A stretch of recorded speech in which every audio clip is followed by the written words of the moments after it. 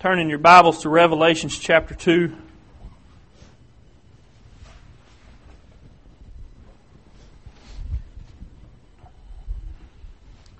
Revelation chapter 2, we're going to start in verse 8.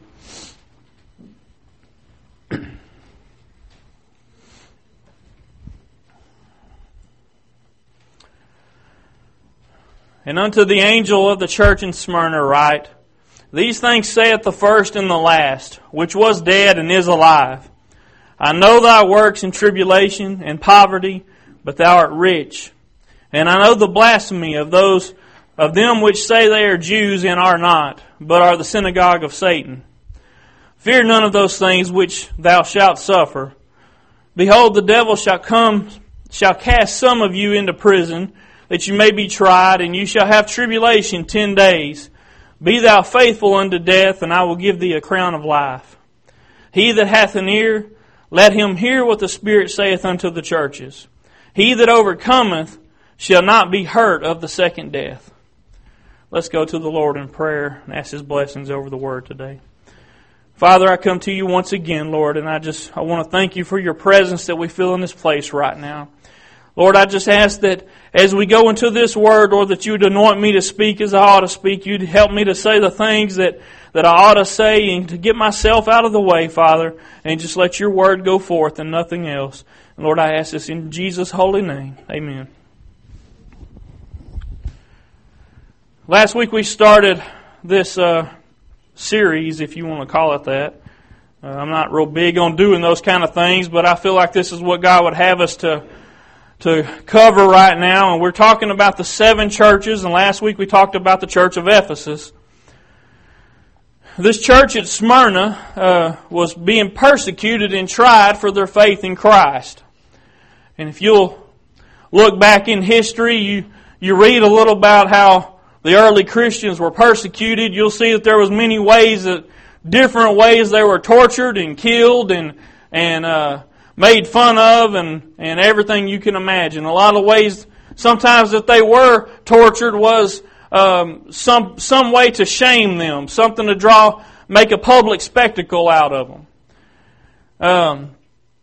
So this church that Jesus is talking about here and that He's telling John to send this letter to was going through some of those things. And you notice that this church is a little different from the church of Ephesus because he didn't point out anything that they were doing wrong. That doesn't mean that they didn't have problems. But the focus that he wanted to impart to this church, and I believe to today's church, is that there's going to be trials and tribulations. But there's one very common factor you'll see amongst all the 7 churches that we look at. It's the overcomers that receive the reward. You see, we're all, as Christians, we're gonna face trials and tribulations. Jesus never promised us that when we come to Him that was the end of it and you were just going to be, everything was going to be hunky-dory and perfect. No, in fact, you'll see there in that verses that we just read, He says, you're going to endure some things. You're going to suffer some things. He said, but what I want you to do is keep your focus and remember I'm on your side. Remember that when you get through them, and you will get through them, there's going to be a reward. Now what is this reward? I want you to notice that every church we cover, some of them may be a little harder to understand because of the symbolism that's used. But I want you to understand that all of the rewards he talked about is eternal life. He never promised you riches and fame and fortune on this earth. Some preachers may tell you that if you do everything just right, you ought to be just rolling in money. No, that ain't the way it works.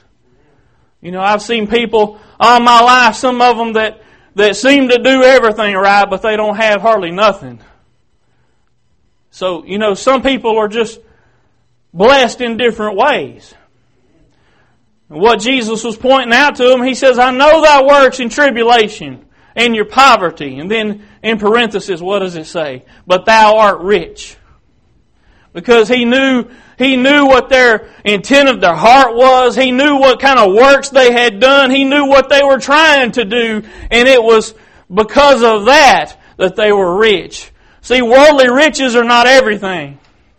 In fact, they don't even measure up. They're not even on the scale when you begin to look into the riches that God has to offer from His kingdom. But what I want to focus on today is enduring.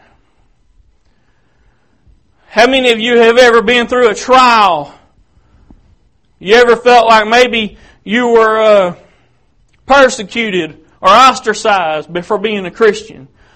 Maybe have you ever been in a situation and you thought, God, why is this happening to me? You know, some of the times that's happened in my life was when I thought I was at my strongest point. When I thought everything I was doing was perfectly lined up with God. And then something would come along, I'm like, God, why? I mean, I'm doing it all right. Why would this come now? But what you need to understand is a lot of those trials and tribulations come from God. Because listen, it's the struggle that causes you to grow. It's the struggle that prepares you for war and battle. You don't get prepared for war and battle when you're just sitting around on the couch. No, you've got to get up and do something. You've got to, listen, when they send soldiers to battle, they don't send them without first preparing them. And if you're a soldier and you're about to go into war against this other group of soldiers, who would you rather fight? Some old salty veterans that have been fighting battles left and right? Or would you rather fight somebody that just come from the house and hadn't been doing anything for the past couple of years? You know, I'm not trying to put down any National Guard or Army Reservist or anything, because they're vital to this country, but I'm going to be honest with you. I would a whole lot rather fight somebody that trained once a month than somebody that trained every day. And the point I'm trying to make to you today is that we need to learn to glory in tribulation, like the Apostle Paul says.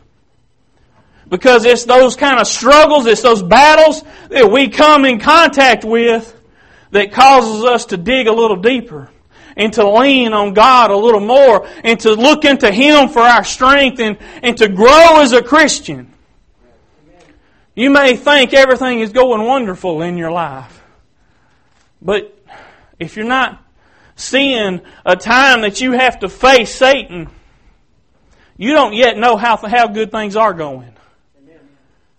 Because until you encounter Him and you have to stand and fight, you don't know how strong you are. And when you face Him the first time and you get knocked flat on your rear end, and you say, man, I need some help. Imagine that. Having to lean and depend on God for something. That's what this church needed to hear from Jesus. Look, you're doing things right, but you've got to just endure. Because see, it's the overcomers that receive the reward. It's the ones that make it through to the other side without giving up. That don't mean you're going to conquer and be victorious every time. What it means is that when you do get knocked on your rear end, you get up and you keep pushing. You just look Satan in the face and say, you're not going to win this thing. You may win one every now and then, but I know how the end of the story goes, and we win the war. You may win a battle, you may get a little victory here and there, but I'm telling you, in the name of Jesus Christ, I will overcome. But listen, that don't happen by saying fancy words. You see, you can get up in front of people and say everything that sounds right. But when the things really come into your life and you really have to fight, that's where you see the true qualities in people. And you know, it's not just about the qualities that each one of us has. But it's where we turn when times get tough.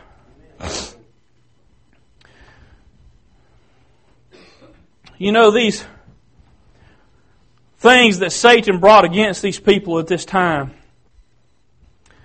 really did nothing to deter those people at Smyrna. And I want y'all to, if you ever get an opportunity, look back at some of the history. You'll see that, in fact, the persecution of the church had the opposite effect. And you've heard people say many times that if it weren't for the persecution of the church, they may not have ever spread like they did. But you know, it's not just the spreading, it's the growing. Like I just told you, it's the struggle. Knowing there's something to fight against. I think probably the smartest move Satan ever made was to let us feel comfortable. When he gets you so comfortable that you let your guard down, before you know it, you're just ate up with sin and you don't even remember how it started. That's the best form of attack he ever came up with. And you know, there's a whole lot of Christians today that are comfortable. There's a whole lot today that are complacent. And let me tell you something about complacency. That is a surefire way to not win a victory. You think, well, I don't feel any struggles right now. Everything seems to be going good. Well, it's probably because he don't need to attack you. It's probably because the battle's been won with you. It may be because you don't present a threat. But you get on the front lines. You step out there and start trying to serve God like you ought to serve God. And start struggling and working and toiling. I guarantee you're going to feel attack. You're going to feel it from every side. People that you used to think were your friends are going to attack you. You know, sometimes we don't realize how deep Satan's holds are on people. Sometimes they don't realize. And before you know it, they've allowed Satan to use them. That comes from complacency. It comes from being comfortable. There's nothing wrong with comfort in this life until it gets in the way of you and God. When you get to the point where you'd rather be comfortable than serve Him. You know, we don't have this problem in this church today because I saw everybody standing. Everybody was willing to stand and sing along and praise God. But have y'all ever been in a church where there's some people that just say, I'd rather just sit here right now. This seat's a whole lot more comfortable than standing up is. But you understand that it's not the comfort level at that point that's important. It's the worship of God that is important. And you know, when you come to that realization, you realize it don't matter if I'm uncomfortable for a few minutes because it's Him that I want to exalt and lift up. I desire His presence in this place more than I desire my comfort. So you see, comfort is not a bad thing, but it's when you allow it to come between you and God, when it becomes more important.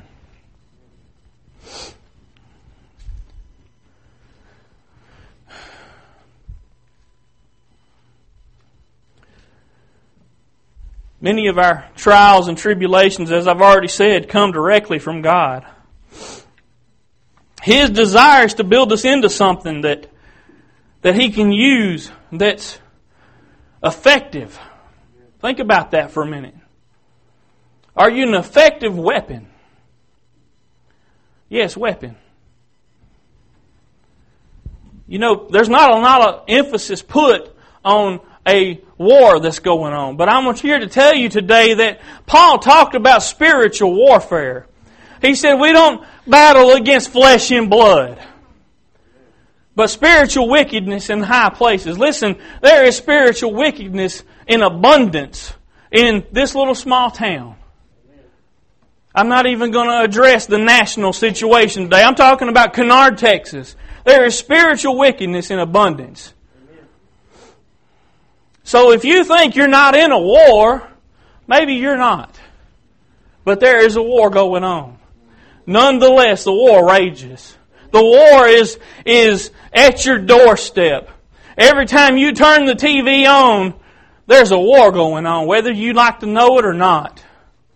And every time we comfortably sit by and allow one more thing to come in, he's taking another step. He's winning just a little bit more ground.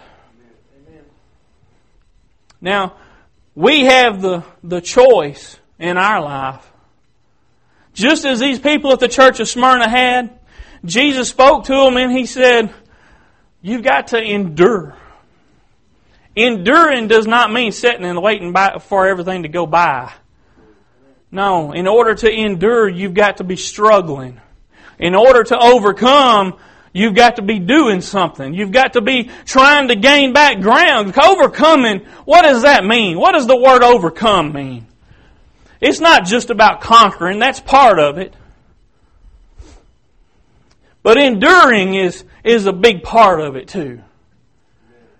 It's the overcomer, like I just told you, that Jesus gives the reward to in all 7 churches He talked to. It's the overcomer.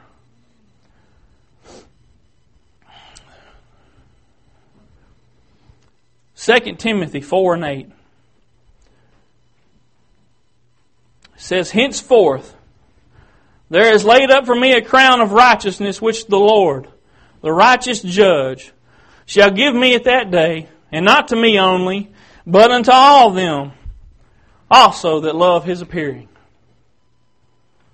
You see, He's coming for people that love Him. People that are looking for Him. People that desire to see Him come. You know, there's a whole lot of fear based around the book of Revelation. You see people all the time, oh man, that book scares me. I don't even want to read it. Well, it shouldn't scare you. If you know who you are in Jesus, it shouldn't scare you. Because see, what Jesus is telling these churches is those that overcome are going to receive eternal life. Those that overcome are not going to taste the second death. It didn't say you wouldn't die. It didn't say you wouldn't ever be hurt. But there's a difference in dying in this world and dying the second death. So you see, it's the overcomers. Those that are really desiring to see God's will accomplished, not only in your life, but in this world. Listen, this country is going downhill. It's on a downhill slide.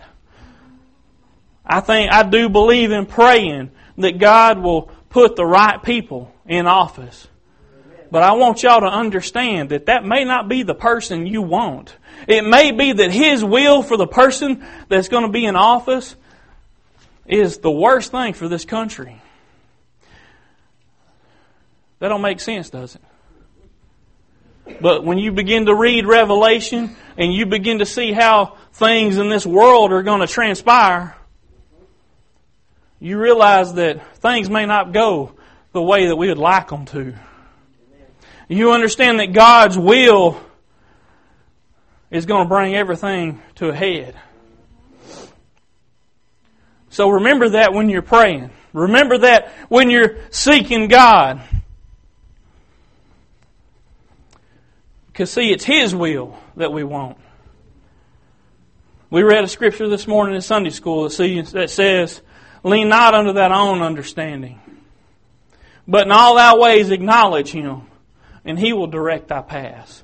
See, it doesn't matter what I understand about things. It doesn't matter what my little feeble mind can comprehend. Because I know the one in charge. And see, when I place my faith in Him, what I understand about things becomes irrelevant. Because I can just say, God, I don't understand this.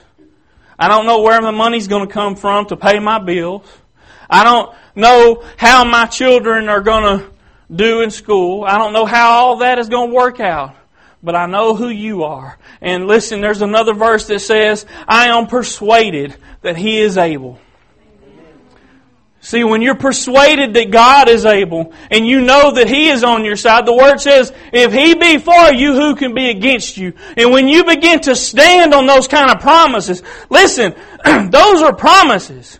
You've got to know those promises. You've got to get a grip on the Word. If you don't know them, you need to find them. Because when the time comes and you've got to stand and fight, you better have some Word to back it up.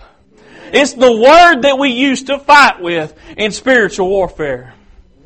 You can walk up and try to hit Satan all day and it ain't going to do any good but wear you out. Because it's the Word that you use as your spiritual weapons. The Word tells us that it's sharper than any two-edged sword, dividing asunder soul and spirit.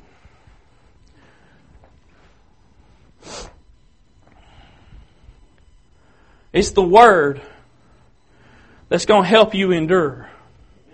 And it's going to help you overcome. If we continue to strive, you know, Paul said something about striving. He said, I don't count myself to have attained, but I press toward the mark for the prize of the high calling of Jesus Christ. Even till his last days, he struggled. He was in prison a lot. You know, hard times like that teach you how to lean on God. When you ain't got no hope, He's the only place you can turn. Sometimes we forget that. It seems like when everything starts going right in my life, I start leaning on my own understanding. Well, I got this, man. I can handle it. I don't want to bother God with this right now. It's just a little minor thing. I can handle it. But I guarantee you, the minute things start to get tough, what do? Oh, God, help me. There ain't no shame in that. There is no shame in turning to God for help. But you know what I ought to be doing is doing it all the time instead of just when I feel like I need Him.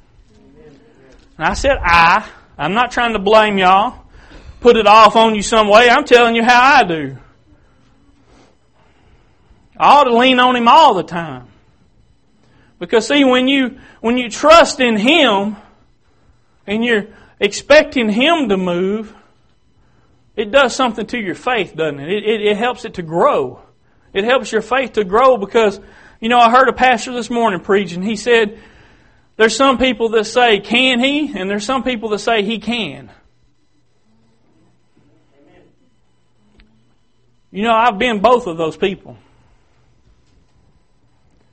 I spend a lot of time saying, can He? When I know, down deep in my spirit, I know He can. But I allow that natural, that carnal man to rise up and try to take over. And I start saying, can He? Will He? He can. He will. But I've got to give it to Him. If I try to do it on my own, He's going to let me. He'll stand back and He'll just let me walk right off into the ditch. Until I say, God, help me. And He'll begin to work to pull me out.